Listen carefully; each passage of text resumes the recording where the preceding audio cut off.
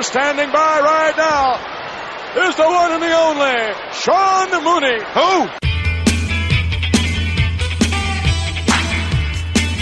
Mooney, everybody's got a price for the $1 Million Man.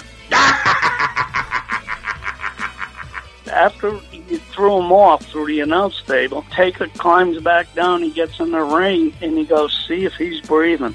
Right before I called 911, I thought she'd fallen asleep. Kind of shook her a little bit to wake her up, and she did not respond. I go to my grave, testifying or whatever, swearing that Davey was not on drugs. If he was on drugs, the way Bret says, how great does that make Davey? Are you laughing, Sean? I get off the track here all the time. Did you just laugh, Sean? If they would do a movie about your life, who would you want to play your part?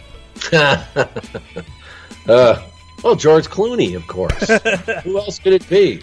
Attention, Sean Mooney, you scum, you slime, you maggot. If there's no further questions, you're dismissed. Carry on, maggot. Hello, everybody, and welcome to another edition of Prime Time with Sean Mooney. I hope you have had a great week.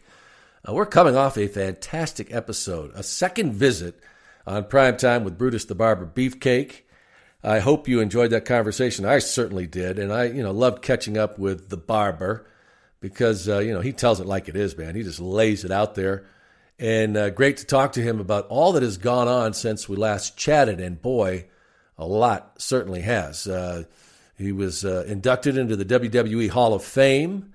And, I've always wondered what that process was like, once you got that phone call that you were in. And, after Brutus waiting all those years for that recognition, he got the call and he was inducted. And it was, a great experience for him. And he gives us a little insight to what goes on backstage and the whole deal. And, he was inducted by his long lifetime friend, Hulk Hogan. And the last time we chatted, remember, they were still estranged. They weren't talking to each other, and they got back together.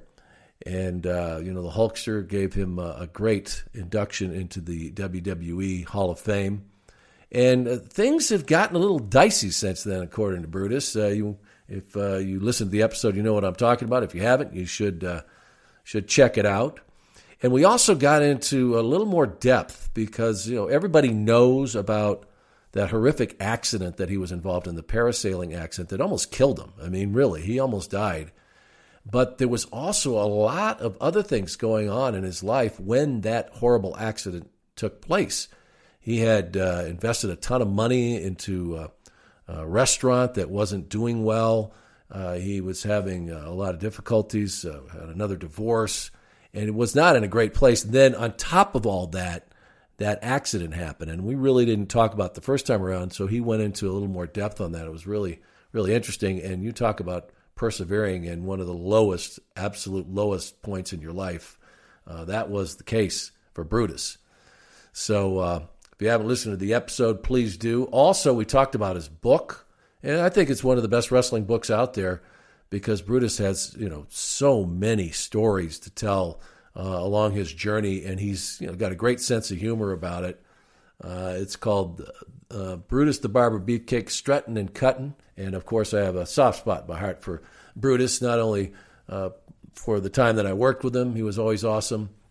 And then, of course, he was one of the first people to come on the podcast when we started welcoming guests every week. So I want to thank Brutus for coming on again. And I have a big announcement this week. We recently we put it out there. You guys asked for it. You got it. More old school. You said we want more old school. So we are adding a new podcast episode every week starting next Monday at 6 a.m. Eastern Time. And we're calling it Network Classics PTSM. Network Classics PTSM. And every week we are going to feature episodes from Saturday night's main event, Primetime Wrestling, Tuesday Night Titans, Superstars as well, and Raw. And what I'm going to do is my own commentary as you watch along with me whenever you would like. And you just cue it up on the WWE Network, and then you hit play when I say to, and then come along for the ride. So don't miss Network Classics debuting next Monday at 6 a.m. And the first episode is going to feature the very first Saturday night's main event that aired on NBC on May 11th, 1985, and it is a fun one because, like I said, it's the very first Saturday night's main event wrestling back on network television. It was shortly after the very first WrestleMania, so the WWF was riding high then. So check it out, our brand new edition, Network Classics PTSM. All right. Boy, I got so much to tell you this week, don't I? We have a very special episode this week. Content I wasn't even aware that we had. Now, as you know, or maybe some of you don't, but I was a part of StarCast 2, that tremendous event that took place in Las Vegas. And, I did a lot of hosting for many of the shows on Fight TV. And I also had the great fortune to host a great event in Las Vegas featuring one of my all-time favorite superstars, Bret the Hitman Hart. Now, the show was called Sharpshooter, Bret Hart in his own words. And during our time together, we got to discuss a lot of topics and answered a bunch of questions I had always wanted to ask Bret. And on top of it all, Conrad Thompson put StarCast together. Conrad persuaded Tom Magee. Remember Tom Magee? He was supposed to be the next Hulkster. Well, Conrad persuaded him to come to Las Vegas and be on stage with us during that show to talk about his tryout match with Bret Hart. And if you know about that match, it was known to be one of the best tryout matches ever. Bret Hart made him look like gold, and it launched him into the WWF, and it really was an awesome afternoon. So listen to this, though. The great folks at Fight TV, Mike Weber and that gang, they're just really awesome people. They sent us the audio, which I wasn't aware that we had. So when I heard that we had it from Evan and Casey, I figured, we got to share it with our listeners. So here is the audio version of that amazing show. Bret Hart, it's the Sharpshooter, Bret Hart in his own words. Enjoy. Ding, ding, ding. Bret Sergeant Hart, the 8th child out of 12 for Stu and Helen Hart. Stu Hart, great wrestler in his own right? Yeah, you heard about all these wrestlers he's trained, the dungeon, you can still hear the screams. But he's a man who was destined to be in this business for life. And he knew better than anybody just how tough this business was. And I imagine along the way, he was hoping that his children might find a different way of life, but it wasn't meant to be. Along the way, all those boys stepped into the ring, but there was just one who was destined to be one of the greatest of all time. Ladies and gentlemen, the best there is, the best there was, the best there will ever be, Bret the Hitman Hart. Grab a mic, have a seat. Woo! Guys, Bret Hart's here. You had to get the coffee. We all got to get started, right?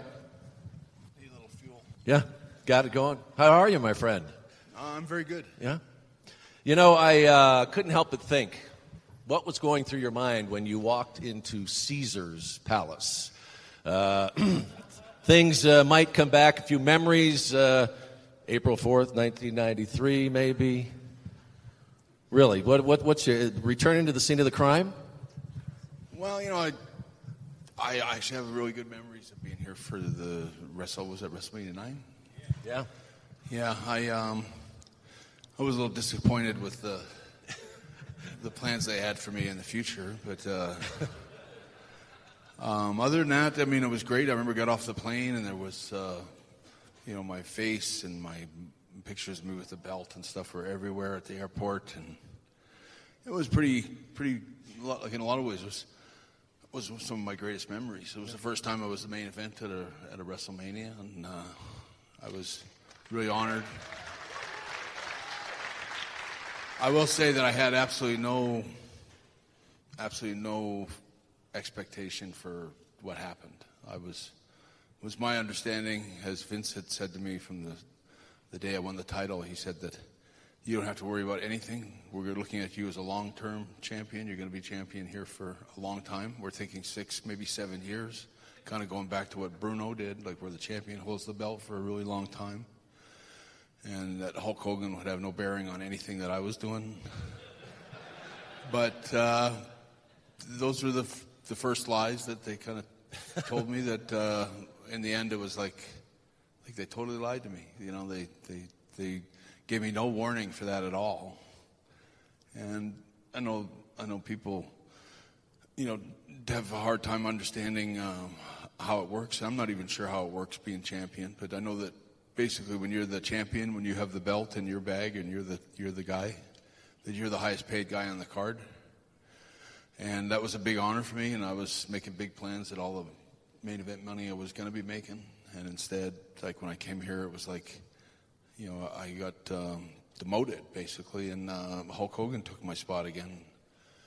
And it was a big disappointment, but you know, I was a professional, and I was honored that they allowed me to be champion at all, let alone for a few months. But I did feel that they pulled the plug on me a little early at that time.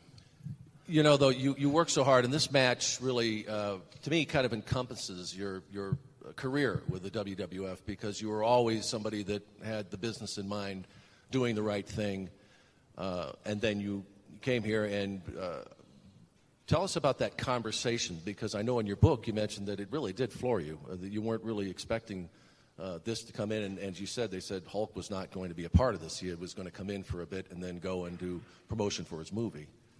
Well, it was right out of nowhere. I was really baffled, but it seemed to me there was a bit of a panic, and I don't know all the details like maybe I should or could know. But I think what was happening was Hulk Hogan was trying to leverage Vince to give him a better contract than what he was being promised over at WCW. And so Vince, to sort of stop Hogan from going to WCW, sort of sacked me and gave him my promise, gave him my opportunity to give it to Hogan again, which, like I said, Hulk Hogan needed another run with the belt. So I was very crushed by it. Like, I was not what I expecting when I got there. And, you know, I was... And like I say, it's not the first time I had to lose a match or anything, and it was like, I expected that the moment was going to come, but maybe a year or so later. But at the same time, you have to be grateful for what you got. And I had a strong feeling in my heart that even though, like, the Hulk was I was a big fan of the Hulk myself. I mean, I admired him, and I thought he was basically the king of wrestling for us at the time, and he'd done so much for the industry and all that when they came back, if they just told me, like, look, we're going to put the belt back on Hulk Hogan, I wouldn't have had a big problem with it. I just felt a little misled right to the last. They didn't give me any warning or any sense of what was going on. But I also sensed that the wrestling business was changing at that time period, and I think it's safe to say, I think that the whole shtick that Hulk had with the behind the ear and the leg drop, and it was over. His run as a babyface had kind of come and gone, and I thought, even though attendance had taken a dip through that whole time, which I don't think is anything to do with me. I think it was more to do with all the sex scandals and the different scandals that Vince had at the time, with all the ring boys that were being molested by Terry Garvin and those guys. And so there was some bad things happening, and attendance dropped off a little bit. But I'd say most of the arenas were about 3/4 full, if not full. And so it was like probably to me, it was like the fans that were coming to the matches now were looking for something different. Yeah. And I was lucky enough to be the guy that was the most over at that time. And I just thought that I knew that I said to myself when I lost the title to Yoko, who lost it to Hogan, that I would probably get it back. In my mind, in my guess, I would probably get it back in about 3 or 4 months, when they realized that Hulk was a bit dried up after. And then by the King of the Ring, Hulk hadn't drawn that well, and things were not going so well for him either. And I think he was making plans to go to WCW, and they I think needed to sort of pull me back and make me build me back up to be the champion again now that Hogan was going to leave. But I also think they decided they needed a bigger guy, that I wasn't big enough. And so I think they started grooming Lex Luger to be the next champion after that, and sort of skipped me over again. And I just remember, the important thing that I like to have people remember is that I remember after the match where I lost to Yokozuna, I can remember Hulk Hogan said to me, Terry came up to me and he said, I just want you to know I'd be happy to return the favor anytime. And that guy was the biggest liar in the wrestling business.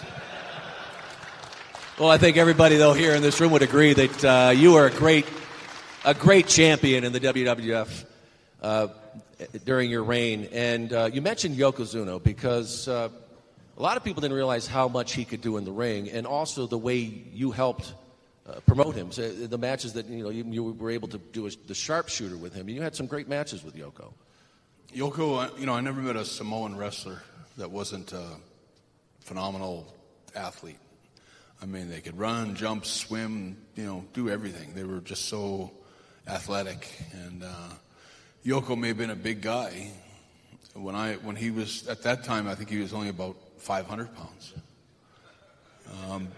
Which, he could still move really good. He could move like a cat out there, and you'd be surprised at how quick and nimble Rodney was. He was a really good athlete. And, I remember him, he had a beautiful voice. He'd sing in the shower and stuff like that. You'd be surprised. Bet you didn't know that, right? But, I always kind of catered. When you're wrestling a guy that's 500-600 pounds, it's easy to wear them down by just dogging it out there. Like when he picks you up off the mat, if you make yourself heavy, you go up for a body, he goes to body slam you, and you kind of go dead weight on him.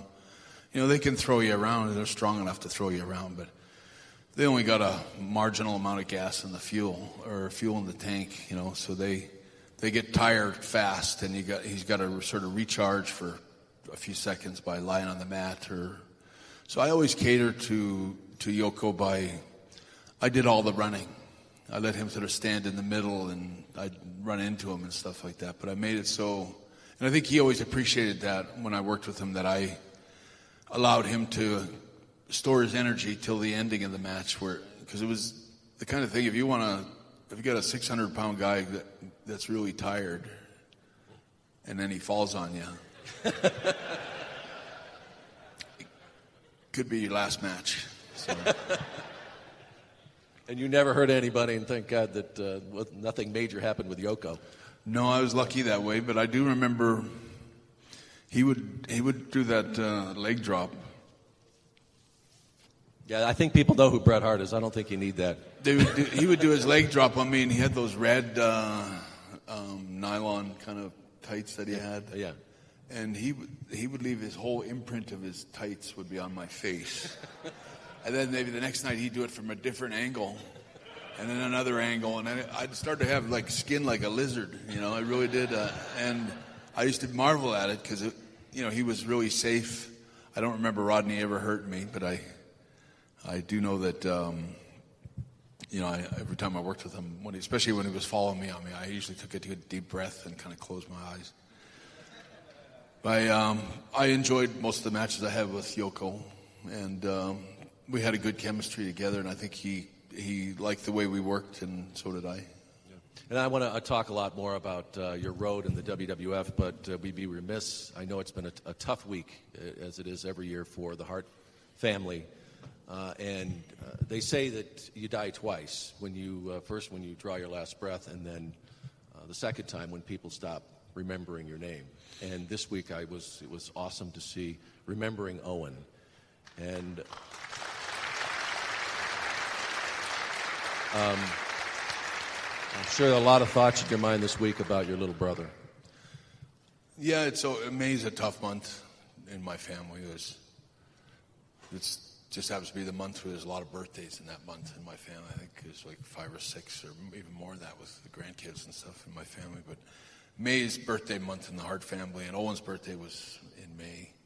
So and then he died, of course, in May. So it's a tough month from the beginning of May to the end of May. And with Davey dying and so many guys, they all seem to die in May. So in my family, it's sort of you got the black flag up for the whole month kind of thing. And it's tough. But at the same time, with Owen, it's so nice that so many people remember him all the time, and they remember him in a certain way, like different than what you hear about other wrestlers.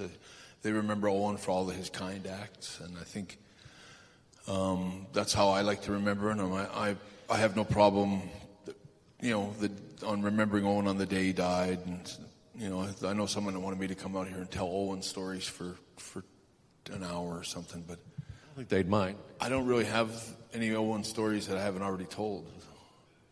And it's not so easy to talk about all the memories and things that happened with Owen. It's kind of a bit of an emotional drain to you sometimes. And so I choose to, when I think about Owen, I just kind of usually watch some of our old matches back and some of our old promos and stuff. And I've been really lucky. I've been blessed with so many funny memories and stories about all of them. Owen, Davey Boy, Jim the Anvil, even the Dynamite Kid, and I can go on and on. But I have such good memories with all those guys that when you start sort of swimming through all the memories in your head, you can find so many that make you laugh, and it's easy to smile when you think of those guys. Are there a couple of the really funny ones, because Owen had such a great sense of humor. I love the story about Hacksaw calling down to the front desk, but are there a couple that really stand out? Well, I like to always tell the one about what he did with my dad, where there was a wrestler named Reg Park, and he would Reg was the guy that made all the belts for WWE a few years ago. He's a great guy. He was a sort of a well-built, like when he got into wrestling, I think he'd been a bodybuilder, so he had a pretty good physique. But if you ever knew Reg, he was like one of the nicest guys you could ever meet. Very quiet, kind of easygoing kind of guy. And when we went to WrestleMania, I'm going to say WrestleMania 4, I brought, probably actually it was WrestleMania 5. No, maybe it was 4. I don't know, one of the two. But I brought my dad down with me and my youngest daughter, and we had a suite at the hotel. And I just remember getting up in the morning. It was probably about 9:30 in the morning, and my dad was just kind of waking up. He had a big nightshirt on. He was wandering around the hotel room with a nightshirt on. And my phone rang, and I remember I got the phone. I answered it, and I didn't know it was Owen because he disguised his voice. And he's like, anyway, he had this dry, raspy voice of like Reg Park. He could do Reg Park perfectly. And he said, "Is your dad there now? Just tell him it's Reg Park. I want to just talk to him for a minute." And so I remember holding the phone, and I said, "You want to talk to Reg Park?" And my dad was always liked Reg, and it's like, "Give me the phone." So I hand my dad the phone, and then Owen starts on my dad about, first they go through some nice, how are you, Stu? And my dad, not too bad, and they're talking away, and all of a sudden I could just see my dad's face changing, and Owen was saying all kinds of stuff to my dad on the phone about, "You were a chicken shit. You were always afraid of me. You were always so gutless. You never had the guts to take me down in the basement. I would have kicked your ass if you had," and all this stuff. And my dad's like flabbergasted. And I just see him wandering around the room. He's holding the phone in his hand, and I'm like, he's talking to the nicest guy in the world as far as I know. And all of a sudden my dad's starting to get heated on the phone. And he's like, "Reg, if you'd wanted to try me, why didn't you try me?" And I remember kind of almost being shocked at what the hell's Reg Park doing? And the truth is that Owen, who kept like laughing because he kept pushing all my dad's buttons and saying stuff to him, but he kept like holding the phone away from him, and then he'd go back on, and he'd start laughing again. And then he'd say something else to my dad about, you were always a gutless promoter, and like whatever it was. I just remember my dad getting so mad, and Owen pushed it with my dad, because my dad had bit into it. He'd swallowed this thing.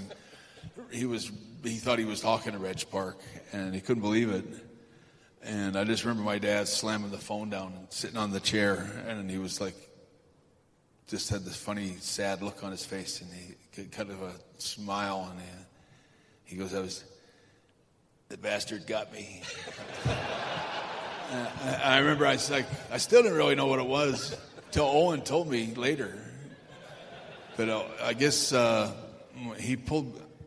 told me that he laughed so hard that he had to finally say to my dad, after he really said a lot of, strong things to him, he finally had to just cut in and go, it's me, it's Owen. I'm just pulling your leg or something like that. And that's when my dad slammed the phone down. And so I didn't know till Owen told me later, and would tell me often on the plane that was the funniest memory that he ever had, how he pulled my dad's tail that day. And there was that kind of stuff every day with Owen. And you can live by those memories. Why didn't you ever try me? That's awesome. And I know that, we all wonder what might have been with Owen. He always was just such a great performer.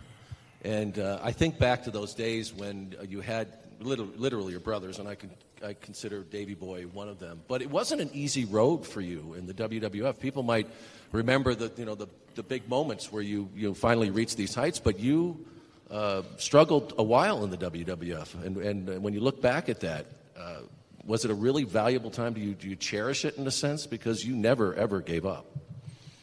Well, I was always proud of my work. I remember when I got to WWF back in those days, how they thought I couldn't wrestle. They didn't know anything about me. They barely heard of me, and in those days they'd stick you in a match with a lot of guys that didn't know who I was either, and didn't care who I was, and didn't want to perform with me, didn't want to try anything with me. They didn't offer anything to me. It was just like, go out there and let's just do nothing out there, and they just didn't. I was not worth, getting into a big sweat over. No one wanted to bump for me or fly for me or make me look good or anything like that. And so it was really hard. I remember wrestling some guys that just purposely killed the match and didn't do anything with me. And when it came time for me to make a comeback or something, they didn't give me any, they would move on my drop kick or whatever I did. They didn't trust me. They didn't give anything to me. And if you have enough of those kind of matches, which I did for 3 or 4 months, I was plus one other match for I think almost 6 months straight in WWE in 1984. And it was tough because they had promised me when they brought me in, they said, we're going to put you with all the top guys, and you're going to be a big star here. And I remember kind of rolling my eyes and thinking, I don't believe any of that. But at the same time, it's like, that's what they said. So I'll be an optimist and hope that maybe they find some way to make me a star down there. But it was very hard to convince anyone that I was any good when nobody would help me.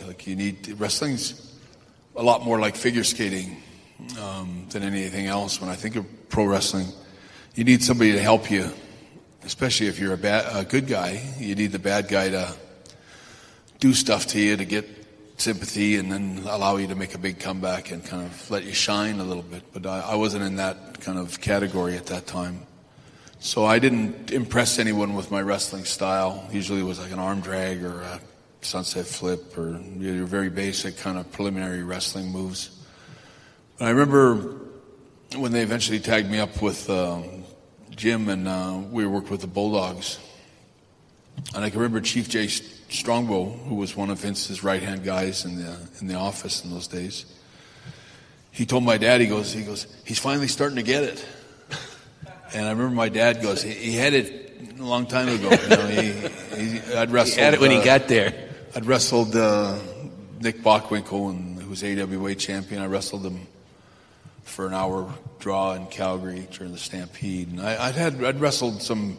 I've been to Japan. I was a better wrestler than they ever thought, and I know that I just was patient. And I know I told the story at the Hall of Fame this year about.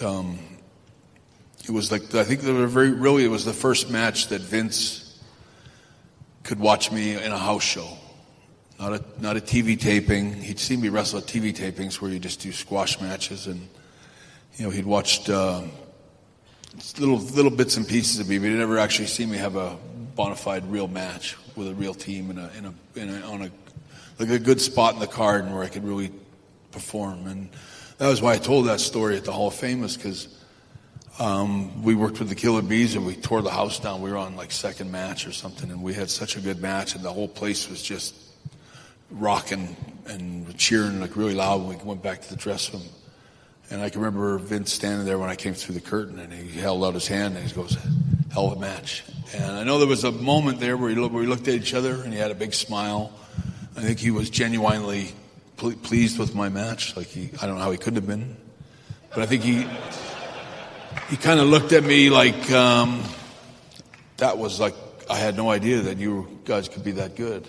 And I think that was the first time I was on Vince McMahon's radar, and that's why I told that story. But I slowly but surely started to get people to give me a little more rope. Actually, the key to my success all came from the idea of turning into a bad guy and turning partner with Jim the Anvil and being the Hart Foundation. Because once I was, I remember wrestling a guy named Terry Gibbs. I don't know if you guys remember Terry Gibbs. He was like a job guy. But he would wrestle me, and I remember he came back to the dressing room and he was talking about me after the match, and he said something along the lines that I would never get it. I just couldn't get it. I couldn't understand what I was doing out there or something like that. And I remember it bugged me that he said that I couldn't get it. And I think I was probably one of my last babyface matches is at that time. And then they turned me into a bad guy with Jim. And it was such a great experience. I got to be the driver in the car now. I could be the bad guy, and I could take all the Bret Harts that were in WWF at the time and give them these great matches and really have some really great matches and show everybody that I could work a good match. And that's what happened. Once I tagged up with Jim, I was driving the car. We set the pace, we set the style, and we build the story, and we just make the good guys look good, kind of thing. And that was what saved me. Yeah, awesome. And so many great matches along the way, and the ones that stand out to me with Kurt Hennig and Roddy. And we need 3 hours to go into some of these, but the one big happening that stands out is the screw job. And if you want to, everybody's heard about this, but the one thing that I like to know that I want to talk about is the documentary, Wrestling with Shadows, which is awesome that was made, because it really showed who you were. And the one point is that when it all came down to it, it wasn't a matter of you losing that belt on Canadian soil. No, nothing to do with that. Even that there was some documentary, or not something that came out a few months ago on the screw job that they interviewed me for, but they did such a shitty job. I thought they really only made it more confusing. The simple truth of everything is that when I found out I was working with Sean, I went to Sean and said to him, "Hey, Sean, I heard we're wrestling at Survivor Series. I just wanted you to know that I have no problem putting you over. I'll put you over any way they want. I have no problem dropping the belt to you. And I just wanted you to know that I would always be a professional in the ring. I wouldn't take out any of my... Sean and me had some fisticuffs in the dressing room prior to all this. So I didn't want him to know that. I wanted him to know that he would be safe in the ring with me, that I didn't carry any hard feelings towards him, and that I had no problem dropping the belt to him." And Sean looked at me and said, "I appreciate that, but I just want you to know I'm not willing to do the same thing for you. And that was it. That's what the screw job was all about. It's like, well, that is such an insult to tell somebody like, I'm happy to help you and your family, but then he says to me like, well, I'm not going to do anything for you and your family. It's kind of like they cross each other off. It's like, well, screw you. I'm not doing anything for you either. And I told Vince the next day after that happened, and Vince was going to call Sean and me into a room and confront Sean on his stupid comment. And the next day, Vince never touched any of that and promised Sean the belt. And I stood up in the room and I said, I just want you to know I'm not sure I'm going to do anything till I know what's going on with my career. Because Vince was threatening to break my contract. And so I was in a position of, just trying to be professional. And the whole screw job was just a case of somebody insulting you and telling you that he would never, ever do anything like that, never do the same favor for you.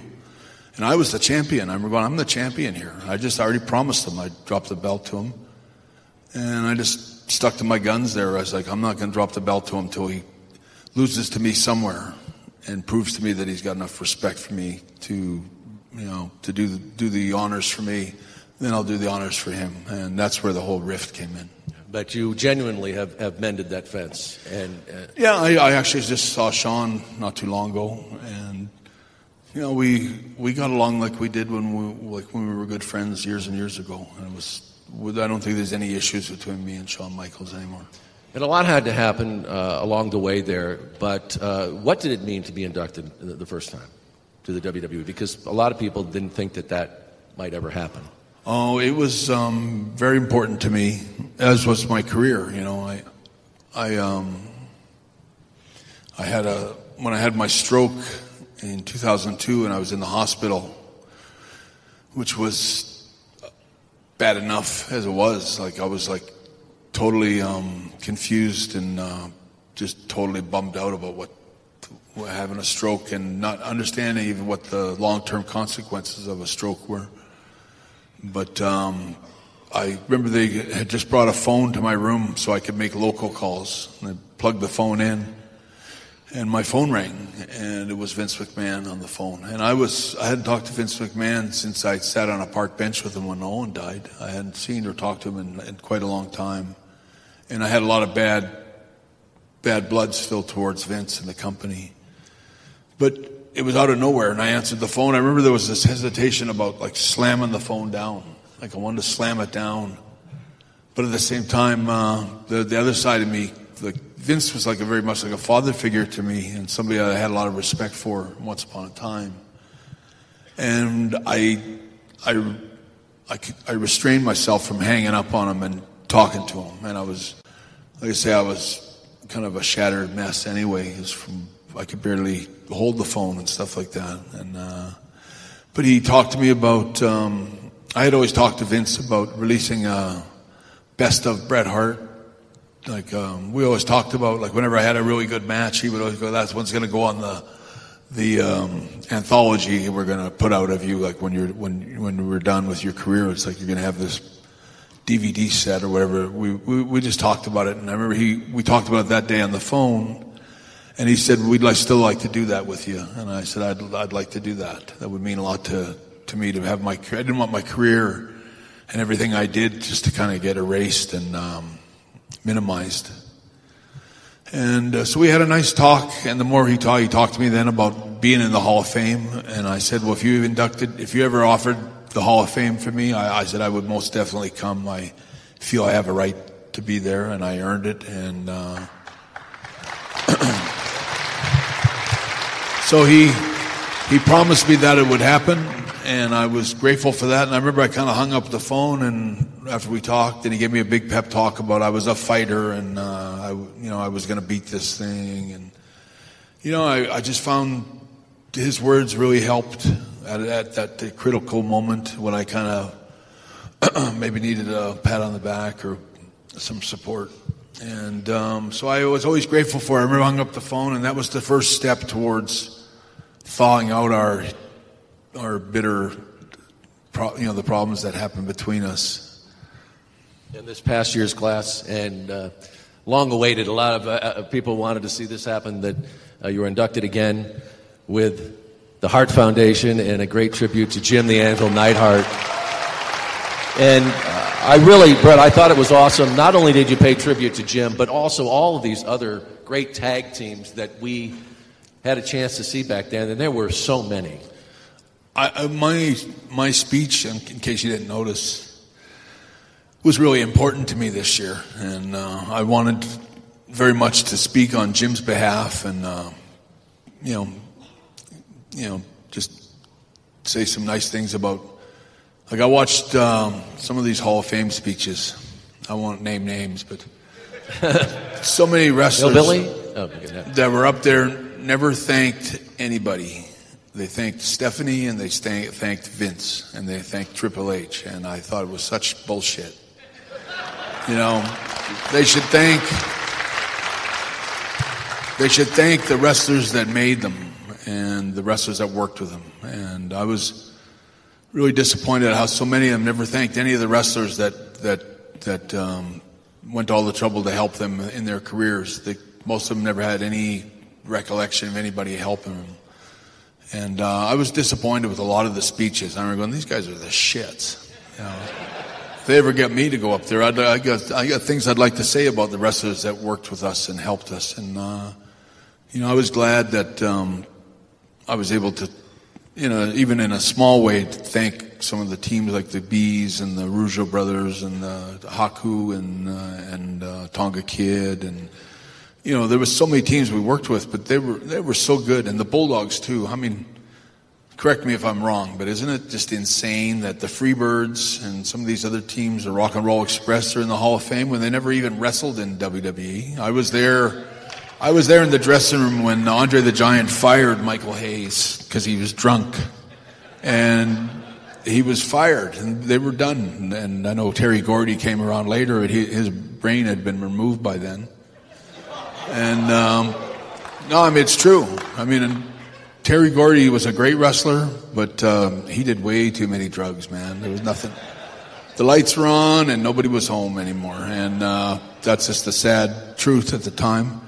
But I felt that the Hart Foundation, not just the Hart Foundation, but the Bulldogs, the Demolition, even the Killer Bees and the Rougeau brothers, as far as teamwork and moves and things like that, they were all established, great working teams from whatever territories they came from. But we were all really good wrestlers, and to have that opportunity to thank them for all the matches where they made me and all the matches that we had, such safe wrestlers. Like Jim Brunzell could throw the greatest dropkick in wrestling and never hurt you. He was such a pro. Brian Blair was a great wrestler. Both the Rougeau brothers were solid wrestlers. And I think of Tito and Rick Martel, and you can just go on and on. Even the Rockers. How is it that the Rockers are not in the Hall of Fame? And how is it that the Midnight Express are, or not the Midnight Express, the Rock and Roll Express are? I was there in the dressing room when they told the Rock and Roll Express that they were too small and they weren't good enough to be on WWE TV. And I go, there's something wrong with the Hall of Fame when they don't pay homage to the guys that really did the work. Even Demolition, I think there's a concussion lawsuit going on so they've been kind of blackballed. They're not allowed, they can't celebrate them or give them any credit for what they did. They were the tag team through the 90s or 80s, and if you're gonna give the Freebirds a free pass into the Hall of Fame for nothing, for being drunk all the time, then I think you could give Demolition or the Killer Bees or even the Hillbillies, Elmer and Hillbilly Jim. I mean, at least they did the work. They were there. They're actually in the dressing room putting their boots on. They did the time. And I think that's what I find sort of troubling about the Hall of Fame sometimes. There's some politics involved. But I have to also give you credit. There was a little interruption during that speech, and were you like, what the hell was going on? I'm waiting for it to happen again. He's going to be ready this time. Well, I I felt bad that happened, and when I think about it now, it's like you got that stubborn heart, stubbornness now. It's like I was determined to finish my speech, damn it, and I wasn't.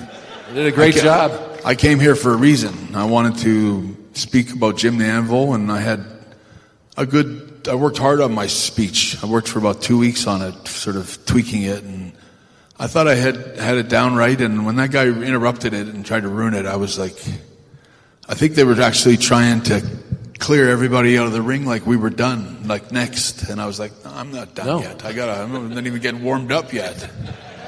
And so I feel bad at what happened to him, but really? It wasn't such a bad day for me. It was more of a bad day for him. Exactly. All right, we're going to open it up to questions here in a sec. I just wanted to mention one thing that really stood out to me as you wrapped that up, Bret, is you said, don't live the second half of your life regretting the first. And I just thought that just really touched me, and I know coming from you, that means a lot. Well, I think that often, I'm sort of, people get this impression that I'm, angry, bitter guy that never got over what happened, which I never really got over what happened, but but I at the same time, I wouldn't change anything. I loved my career. I loved the work I had. I loved working with Jim the Anvil Neidhart. It was so much fun every day. I laughed and laughed and laughed and had so many great memories with Jim. And I just, going back to all the years that I worked for WWF and WWE, I just had so many good memories and to have had that opportunity to work with all the great wrestlers that I worked with, from Andre to, the other guys I've named, but the Bulldogs and I just loved so much of what I did, and I worked so hard, and I still stand by my work today. And so I don't have a lot of bad feelings about my career, but I do have regrets about some of the stuff that happened, like my injury. I wish that Bill Goldberg had never kicked me in the head as hard as he could. I don't know. I give a guy a Hall of Fame thing for hurting as many wrestlers that Bill Goldberg hurt, and without consequence. I mean, he usually got a pat on the back and told how good a job he did out there when you were scraping the wrestler that worked with him off the mat. And so I feel bad sometimes that, when Bill Goldberg kicked me in the head, honest to God, I lost about $16 million in like 1 second. It's like all the contract money that I had. I just signed with WCW for $3 million a year for another 3 years on top of the 2 years that I had left on my original contract. So it was bad timing, and it was unfortunate. And I know Bill never did it on purpose, but I think that's why a few months ago I was as stiff as I was about Seth Rollins hurting guys in the ring. To be honest, in pro wrestling, injuries do happen. And there's always going to be injuries and things that happen from unexpected things. But it's not about hurting each other. It's about, like I said, it's more like figure skating. And if you can't go out there and figure skate with me, don't work with me. I'm not about chopping me. I can remember Ric Flair used to like chopping me all the time. And they hurt. You get these blisters on your chest, and you handprint on your chest for like 3 days, and it's funny. I always remember going, that's what they do to the rookies. They give them to chop you and keep chopping you, and it's like they think it's a badge of honor or something, which is probably why everyone in the building goes, woo, But it hurts. And I remember Rick telling me, I said, Rick, no more chops. No more chops. He goes, but it's part of my thing. I've always do a chop. It's like people expect it. And I said, if you do a chop, I said, I got a move I do. I said, you go ahead and chop me. Give me a big chop. I'll give you my whole chest and everything. And then I'll look at you like this, and then I'll punch you right in the mouth as hard as I can. And I remember Rick looked at me and he said, are you kidding? I said, no, I'm not. I said, I'll punch you right in the nose as hard as I can. And we never did chops after that. And it was like... Yeah, awesome. More good memories than bad. That's fantastic. Folks, we're going to open up for a brief period here and get some questions in. I want to shout out to our folks that are watching on Fight TV. If you're going to watch along with, we got the Holy Grail coming up, the match with Bret Hart and Tom Magee. And if you're watching at home, you're going to have a second screen experience. You want to go to the WWE Network. It is just do a search on Tom Magee, and it will be 19 minutes and 40 seconds in. I'll tell you again, but so you can get it queued up. Now let's get some questions going. I think we've got a microphone out there in the crowd. Bret, Vince Averill from Los Angeles. Yesterday, Arn Anderson told a story about you putting a prosthetic ear into his double sea breeze. Do you have any recollection of having done that, and whose fake ear it was? It was some friend of Ted DiBiase's. Some guy that went to college with Ted DiBiase, and I can remember sitting with at the bar, and he could take his ear right off and show it to you. It looked like a little rubber ear, and so they kept getting. I remember Kurt and Arn Anderson were drinking. It was like, actually, I think it was Arn Anderson's last night in the WWE. He had left and was going back to WCW like the next day. It was his last. So everyone was sort of having a send off in the bar for him. Drinking with him and slapping him on the back and mostly just telling stories and having a good last night with Arn. And Kurt kept getting him to sing some song about there's a ear in my beer or whatever. And it was like some Hank Williams song. Ear in my beer? I think it was a tear in my beer is how the song goes. But they had dropped the ear into his beer. And they kept singing the song, and Arn was singing it, and I remember everybody in the bar was in on it, like everyone was laughing, and I wish they had iPhones back then with all the cameras, but it was just so funny when Arn realized it, and when he looked at his glass, as drunk as he was, and he looked at the glass and there was an ear in it, I remember he threw up all over the counter. All right, let's get another one in. Hey, Bret, Matt McCarthy from Rumford, Rhode Island. We all know how the relationship ended, but I'm curious, do you have a favorite Vince story? Well, I have the one which I've told a few times about the strip bar in San Antonio. It's such a great... I don't know if I got all day to tell you that story, but all I say is this, is that Vince showed up at this very fun-filled strip bar in San Antonio that we were all sort of celebrating, and we had just been told that we were going to start Olympic drug testing, like on a scale that nobody had ever seen before. We had actually the Olympic drug testers hired to start testing us, and there'd be no tolerance for anything, no drugs, no steroids, no nothing. Like every single thing, even marijuana was done, which I think sadly was really a big mistake, because I think once they took away the marijuana from a lot of wrestlers, you'd see them down in the bars later just taking pills and drinking all the time. And you see all these wrestlers that died over the next 15 years. A lot of them started from when taking away their marijuana. They'd go to their room and smoke a joint and go to bed. Nobody ever heard from them. Now they're in the bars drinking hard liquor and taking pills. And it's like, that was a fatal mistake that I think they eventually recognized that it was a step in the wrong direction. But anyway, I'll just say that with Vince showed up really drunk, and I remember Hogan was talking about him and Hawk and Animal were in the bar, and Hawk was talking pretty brashly about how they were gonna do their finish on Vince in the bar, and I remember hearing it and going, that I want to see. And so I remember saying, I think they're going to do it. And I remember telling Jim, and I remember Jim was pulling on his beard, and Jim was going, they don't got the guts. They're not going to do it. You know. And I said, they're going to do it. And I remember Hawk was already up on a pole. Whatever the girl was on the pole was gone now, and it was Hawk up there. And Animal came up behind Vince, who was so drunk. I mean, he was in a very happy place anyway. And all of a sudden, he picked him up, came up from behind and put his head between his legs and stood up, and Vince almost lost his balance. And I can remember, oh my God, they're going to do it. And that finish of Hawk and Animals, that clothesline off the top, was a pretty painful move to take, especially on your knees. when you fell. It was hard. It was just carpet in that bar, no padding. And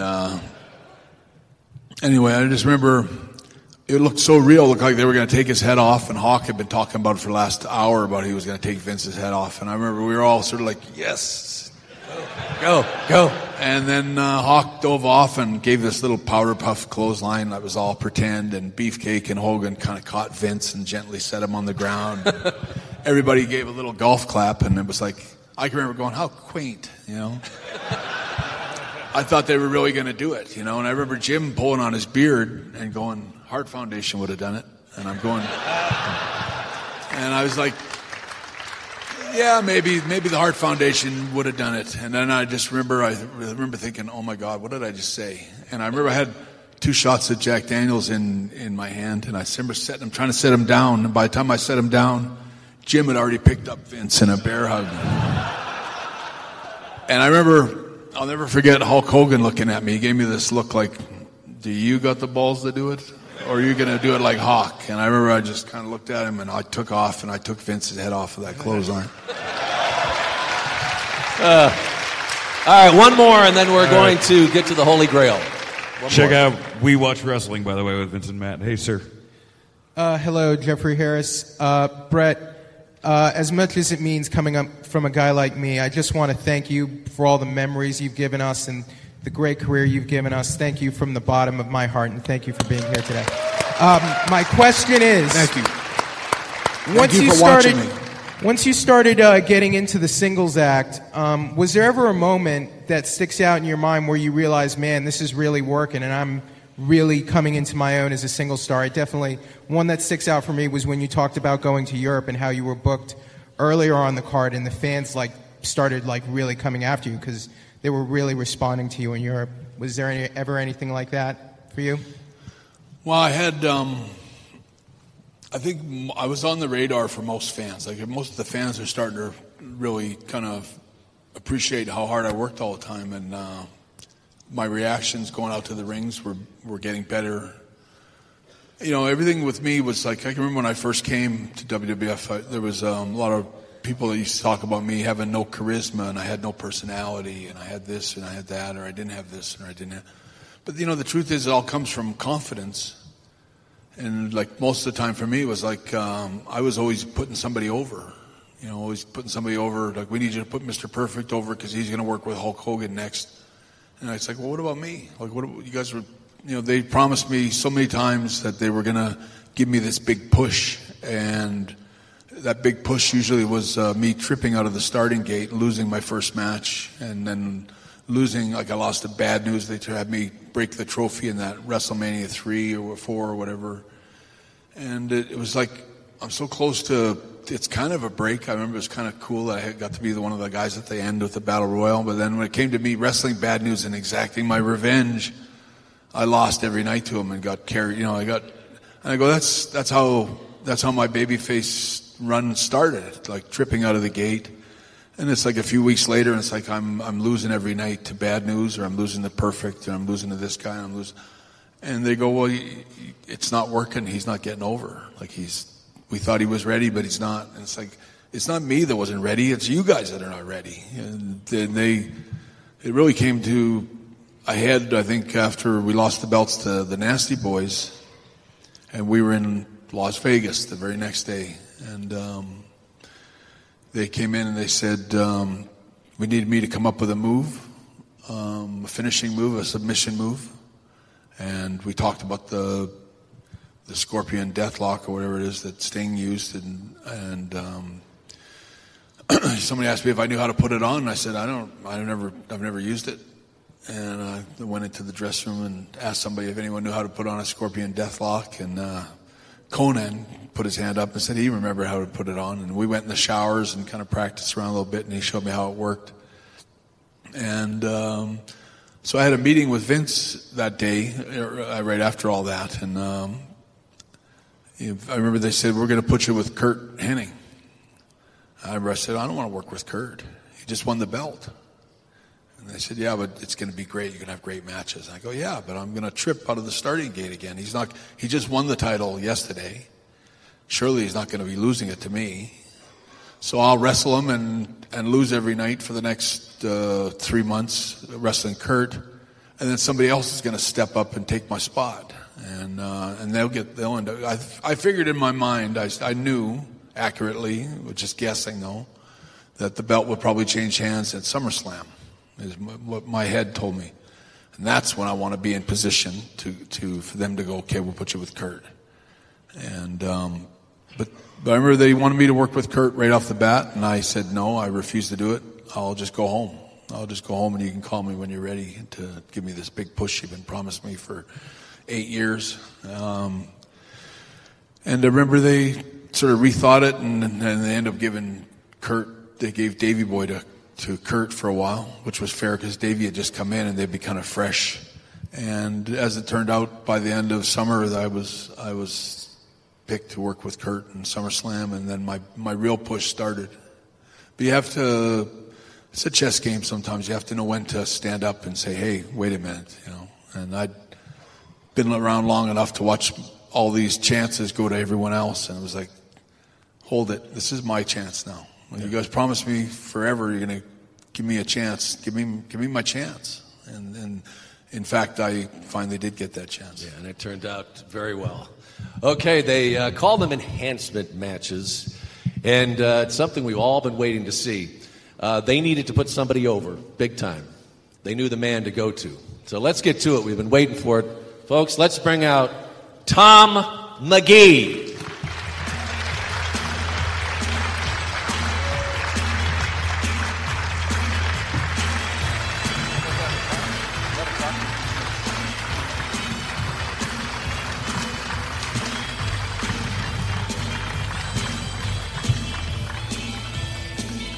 Tom, welcome. Great to see you. I know you guys haven't talked in a while. So have you grab a microphone there. Just pick it up. So, what have you been up to? I think, Tom, though, what we need to do, though, is just give a little background, because you were an incredible athlete before you arrived into wrestling. Tell us a little bit about your background before that. Yeah, I grew up doing sports and always really loved physical culture, and so I competed in most individual sports and also a lot of team sports as well. And then before I came to wrestling, I was already a world champion powerlifter and also had won, I think, the best international strongman contest, world championships at the time, world record holder, and had just played some professional football also. So then I went into Stampede Wrestling, was how I got started. Yeah, with Stu. And so you had these, you were an unbelievable athlete. And legitimately, not only did you have this great physique, but we were used to seeing when you talk about strongmen, they look like Mark Henry. But you legitimately won these strongman competitions, had great skills as a gymnast as well. What led you to wrestling? What led you to Stu Hart? So I was doing these other athletic and sports activities, and when you develop these physical abilities, you're always looking for the best place to put yourself where you can make use of the skills that you've learned and the abilities that you've acquired.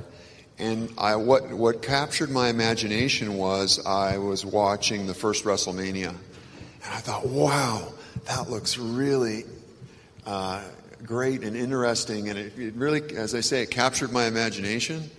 And I thought, I can really see myself doing that. And I imagined things I could be a part of in that. And so then I had my manager contact the WWE, the WWF at the time. And from there, I made my way to Stampede Wrestling, where I met Stu Hart, and I started on the journey to acquire the skills. Bret, do you remember your dad saying anything about this kid that he? Yeah, I do. I would only see the Stampede wrestlers, because I was one of the crew there with those guys for so many years. But once I got to WWF at that time, I was on the road like forever. I never seemed like I never got home. And when I did, last thing I was going to go do was go hang around with the wrestlers and go to the wrestling show in Calgary. So I didn't really know everybody, and I didn't really I just wasn't fully informed of who everyone was and what they were doing. But there was a lot of really good wrestlers. My brother Owen was wrestling then, and Brian Pillman was wrestling for my dad then, and of course Tom was working. And to look at Tom, just to see him in those days, and to hear my dad was always impressed by guys that were, really strong or really good wrestlers. And when you met Tom, you knew he was, there was a possible superstar here that was going to really could be a real asset to everybody, because he looked like I'll say Tom looked better than Warrior did as far as body went, which is incredible. Saying something.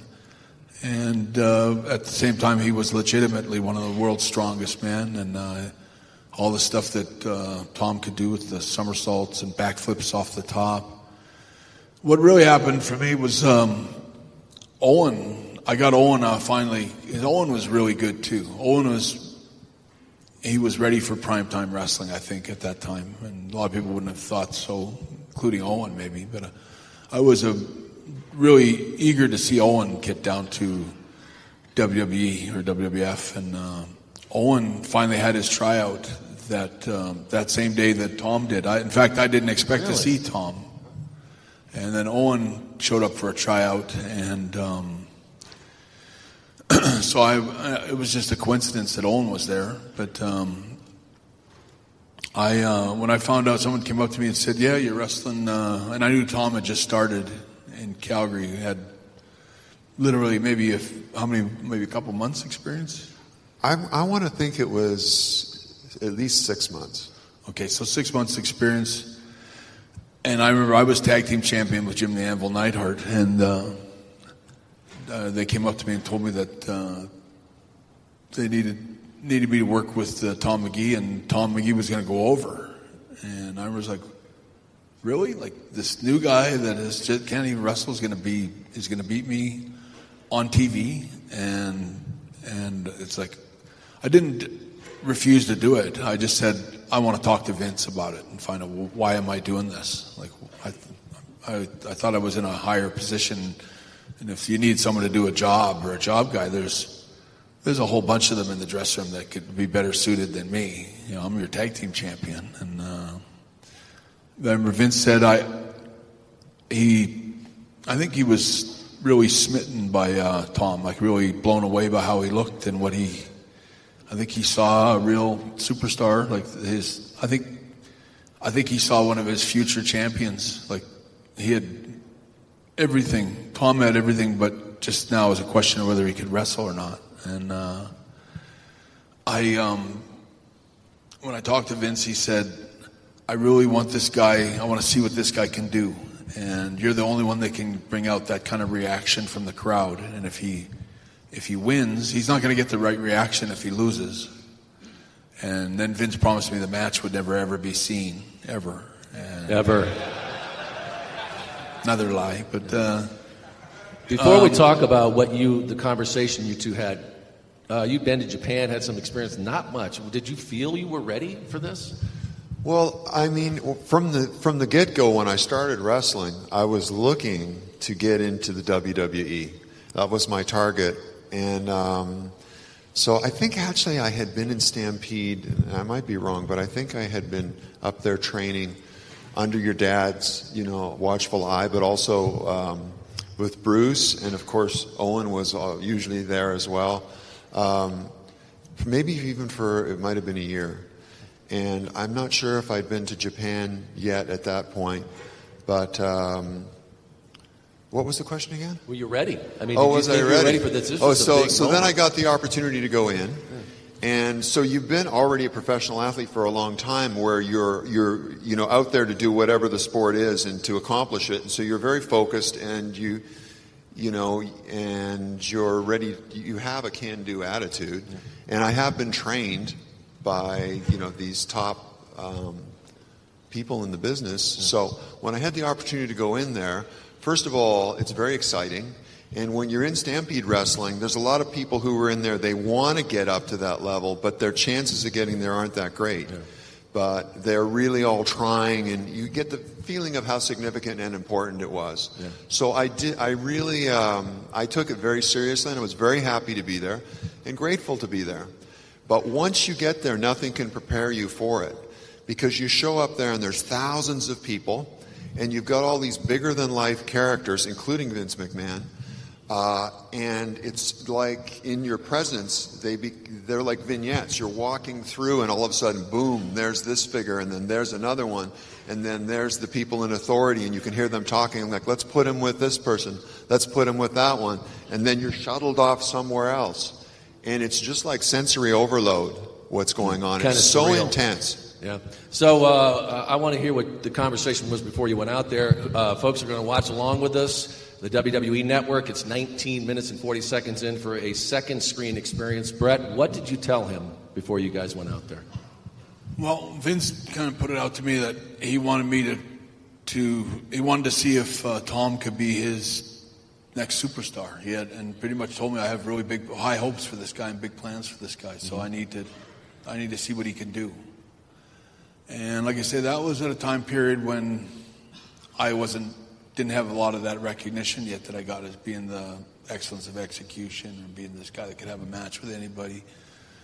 And I remember I looked at Vince and I stood up. I said, I'll show you what kind of talent this guy's got, and I'll give you this guy. When it's done, you'll see what a good wrestler he is, and I'll put him over, and I'll show him in his best light, where you go, okay, now I know what to do with this guy. So I remember I went. Like I said, I was not too thrilled about jobbing out to a guy that was I'll say a rookie, or even a guy that had little or no experience. And I felt I had, like I said, there was a lot of other guys that could have done that, I thought. But at the same time, the way Vince posed it to me, it was almost like a challenge. I need you to make this guy. I need you to. Right. So kind of like the documentary kind of says, it alludes to the hopeful making of one guy, which also ultimately turned into the making of myself. And right. I don't disagree with that. I know that I went up to Tom and I said, Tom, we're working. You're going over. Give me your best 3 moves that you can do. 3 things that you do really well. And he told me, I said, we're going to do a really simple match that's going to be I said, just trust me and follow me. And he gave me his 3 moves. I can't remember what they are. And, I haven't seen this documentary that everyone's talking about, and I haven't seen the match because it was stolen from my house by the girl that was in the documentary. Stole it from my house and never returned it. And so I was a little annoyed when I heard all this stuff about this Tom Magee match because it was stolen from my archives.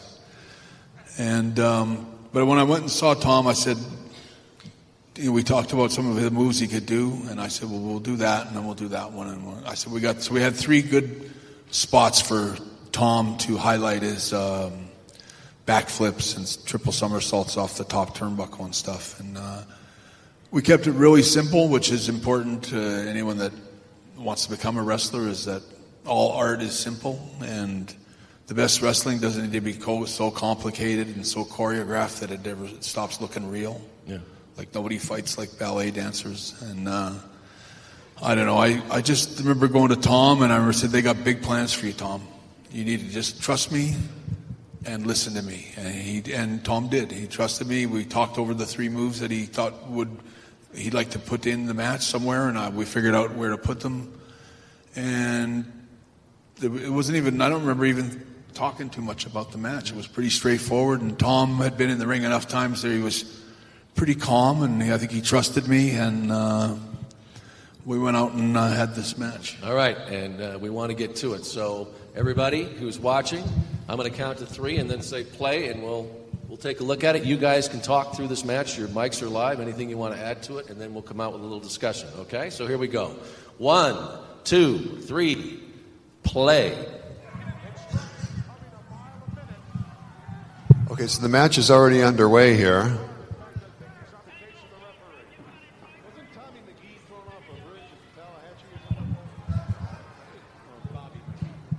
did look great, didn't he, Bret?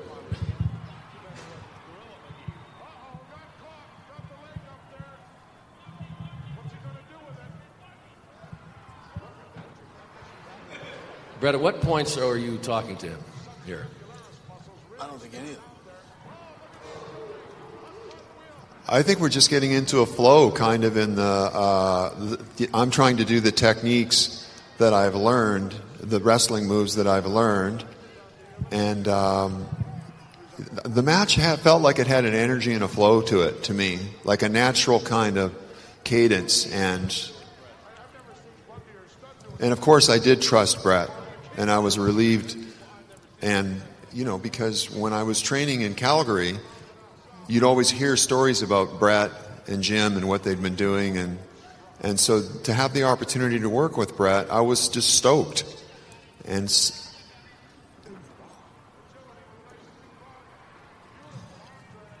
let's say it's all very simple.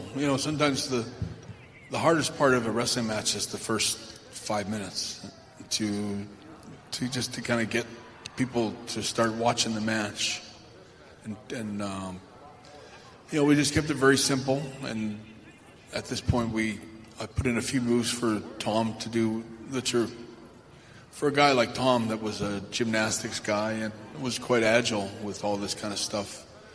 To have him do a cartwheel or something, it looked so great, and not very many people could do it, and Tom could do it, I think, in his sleep.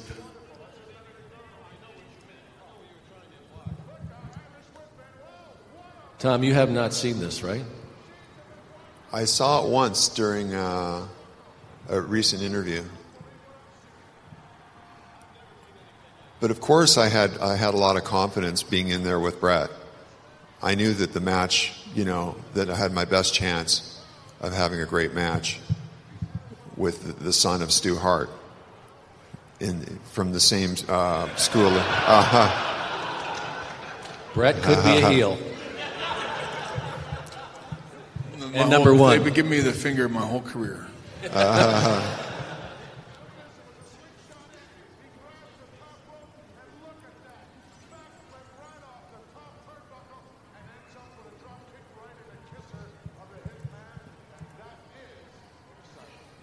One thing I like about this match is that you never see me talking. No. There's communications all the way through this match where there's things being said to each other, but you never see it. And it's just nice to see, considering when you watch wrestling today, all they do is talk in the ring. It used to be an art form. Tell us when you did. Tell me what? Tell us when you did. When did you sneak that in there to help them through this? Well, it's hard for me to remember exactly. I just know we had certain spots set up. This was one. It was like I choke him over the ropes, and when I think he's going to drop kick me again over the top. No, maybe not. Sorry. Wrong match. It was a while ago. But, we just kept it really simple, and I had a lot of, I was a heel tag team champion at the time, so I wasn't like a nobody. I was the people, especially as we were a heel team, so there were a lot of people that didn't like us. But it was just important to teach, to teach Tom, and I think this was probably, I'm thinking without blowing my own horn, I was probably the best wrestler you ever wrestled up to that point, right? Was who? I was probably the best guy you worked with. Oh, yeah, absolutely. Up to that point. Absolutely. He'd worked with guys elsewhere, including maybe some of my dad's guys in Stampede Wrestling, but I was pretty experienced pro by this time, and I knew how to get Tom over, and I knew if he just trusted me and listened to me, I'd get a little heat on him to get sympathy, but I wouldn't eat him up, and I'd keep him alive with the right hope spots and stuff. Tom, so talking to him right there, but you don't see it. Tom, did you feel some magic in this, though, when it was going on? I felt like that's a good word. I was saying it as like a great flow and a magic, but yeah, I felt like the match was really working, and I'm in there with one of the greats, and this wrestling is, as I learned, I ended up wrestling for 5 years, and it's very difficult to really do well, and in my experience, there's only a few people who can really do it super well. and Bret's one of those few. And so, this is the way you would want a wrestling match to feel. But, but looking back, of course, I have a lot of recollections and memories that come while I'm watching it of things I'd forgotten. Were there times during this, Bret, you're saying, yeah, I am showing this. I'm showing Vince how this is done? Wow. I didn't really think that much of it. I was just trying my best to have a really good match. The truth is I always try to do the best match possible with everybody I ever worked with all the time, which is why I think maybe I was as good as I was, is because I just had this sort of joy of telling a good story with another wrestler, right? Especially in this time. I'm driving the car in this match. I'm the bad guy. I set up everything. I can set the pace of the match, all the moves that follow, and when I want to get a little more heat up, I get more heat up. And Tom's kind of obliging me with whatever I need to do or whatever. And I remember I told him, I said, just listen to me. And Tom did a very good job of just listening to me. And I will say, just for the chance to say it, that Joey Morella was for sure by far the greatest WWE referee of wrestling ever. And he's a great asset in there too. You'd be surprised at how much Joey's helping me communicate with Tom and helping me get things done in the match. And I knew that this match was a huge opportunity for Tom, and I really wanted him to succeed. I had no problems making him look really good so that Vince would give him a big chance and he might be a big star in the company, and people would appreciate that I helped make him, but wrestling things don't always go the way you plan. But it's a very simple match, this match. It's not very complicated, and it's really good for people to learn from this match, because it's how it should be done. And there's the finish. And Tom, thinking back, what was going through your mind when that was over? I mean, you've been training for a long time, and you've been doing matches with lesser wrestlers, and now you're proud of this craft that you've developed, and so you want to have a good match, and you want to live into and embody and be this thing that you've chosen to be. And so I felt great about it. Less concerned about raising my hand at the end, more concerned about having done a good match, and also having had, in that case, the opportunity to show some of this different abilities that I had than most people. And so it felt great. And then, of course, whenever you have a job, you always you want to see the reaction you get from your peers and the people you're working for. What I remember the most about that night, when I think about it, was coming back to the dressing room after the match. And I just came back like I always do. Like it was just another match to me. But I remember Dynamite Kid came up to me, and a couple other wrestlers had said to me that Vince went nuts watching this match, that he started jumping around, and he almost like he was going to have an orgasm or something. Dynamite told me that Vince went crazy and said, "That's my next champion. That's our next champion." And he was just going out of his mind with glee. And I remember I came back and nobody said anything to me. The only one Dynamite came up to me and told me, whispered it in my ear, goes, "Vince just went nuts watching this match." Vince didn't say a word to you? Didn't say anything to me. So I always thought, kind of went unrecognized, I didn't get the credit for making Tom. They thought Tom did it all himself.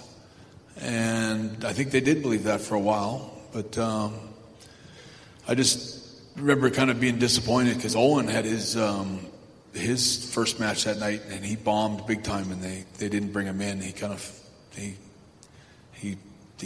screwed up a couple of his spots in his match, and it just didn't come off very well. So I felt bad for Owen that he didn't do well, and the guy that I didn't even know was coming, basically, he's got himself a job, and he may get the world title in a few weeks or months from now. I don't even know. I really kind of like getting congratulated, and at the same time you feel like it's like kind of felt bad for Owen. They stuck Owen with one of those enhancement workers that wasn't very good, and he couldn't do any of Owen's high-flying stuff. Owen used to climb up the ropes and do that thing where he bounces and jumps off, which was such an incredible move. But nobody could do those moves with him. They weren't skilled enough to. And they just stuck Owen with one of those jobbers, and he couldn't do it, and he screwed up all Owen's moves. And Owen had a disastrous debut performance, and at the same time, Tom stole the show and was the next superstar that was in Vince's eyes. And Tom, what did Vince say to you? Do you remember? I'm sure you must remember it vividly. I have remember conversations with Vince that really stand out. Like I remember talking to Vince about working out, and he would talk about how if he had a good workout, then he'd give himself bonus sets to do more workout and work out hard. And of course, as impressed, you have the leader of someone at the helm of such a big, successful business, but he's still in top shape. He looks like he can go in the ring himself. But in regards to the match, I never heard the feedback you're talking about either. I could feel the vibe that everything was really positive and things went well, but nobody told me that this means then you're ramped up to... You're on your way. You're on your way. None of that, no. And why do you think it didn't happen? Well, I did have a wrestling career. For 5 years I wrestled, but I didn't make it obviously to the level of that expectation or that possibility. And I was behind the curtain listening to Bret talk a little bit about his experience in wrestling, and then you're talking about how Owen also had all these abilities, but it's a very narrow and dicey way to make it to the top. And there's lots of ways to get detoured by something you do or something someone else does where it doesn't happen. I'm glad I got the 5 years and the incredible experiences that I had in the wrestling world, which is quite unlike, I think, any other journey in life. Would I have liked to have gotten up to be at the level that was possible, that people thought after they saw the match you and I had, to have had great matches with people at the, like Bret at the top level? And, of course, everyone wants success in their life so they can do more for their parents. My dad is dead now, and I never had the opportunity to do so much for him as I would have had I been a WWE superstar. Still, I enjoyed the life I had. I enjoyed the experiences I have. I'm not suggesting all outcomes are the same. But life is good, and I love it, and so no matter what happens in life, it's wonderful to have consciousness and the gift of life. But yeah, it would have been great if circumstances had turned out that I had been able to take that higher road that our match suggested was possible. Yeah. And Bret, so many phenomenal matches in your career, but you have to be proud of this one, that what you did for Tom Magee. Well, I would say I would have done the same thing for any wrestler. And I was happy to do it for Tom. I was happy to do it for the countless wrestlers that I did work with all that time during those years. But I do remember, I think, I'm not sure if this match, I wrestled Macho Man on a Saturday Night Main Event, and it was in Seattle. But I remember being Macho Man and never wrestled each other, and Macho Man was really excited about working with me, and we'd sat and sort of talked together and started working out a wrestling match for this Saturday Night Main Event. And it was going to be such a great match, and we'd really put a lot of thought into the match, and it was pretty complex and really, really going to steal the show on that Saturday Night Main Event. And little did we know that Vince had scripted a whole idea of a match kind of in his own head about how he wanted it to go. So we have this meeting with Dick Ebersol and all these guys in Vince's office at the day of the match, and he goes, we need to do a thing where you work Randy's leg. You're going to injure Randy's leg, and you got to work on his leg for the whole match. And I was like, Vince, I said, if I work on Randy's leg, that means he can't run.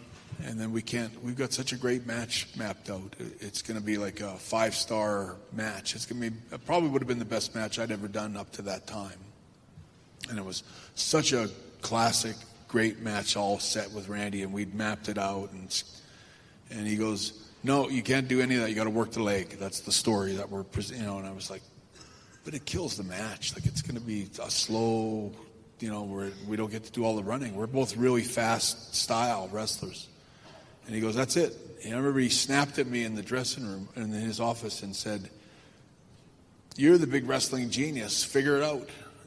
And I remember kind of sitting there, kind of almost a little bit embarrassed, like he kind of shut me up. And I remember sitting there going, I'm the great wrestler. Figure it out. And I remember, for me, it was a little moment of like, that's a pretty big compliment to have Vince McMahon say, you're the big wrestling genius, figure it out. And I remember I took it as a huge compliment, like, okay. So we did. We figured it out, and we worked a match where we worked Randy's leg, which wasn't as good, but, we did it.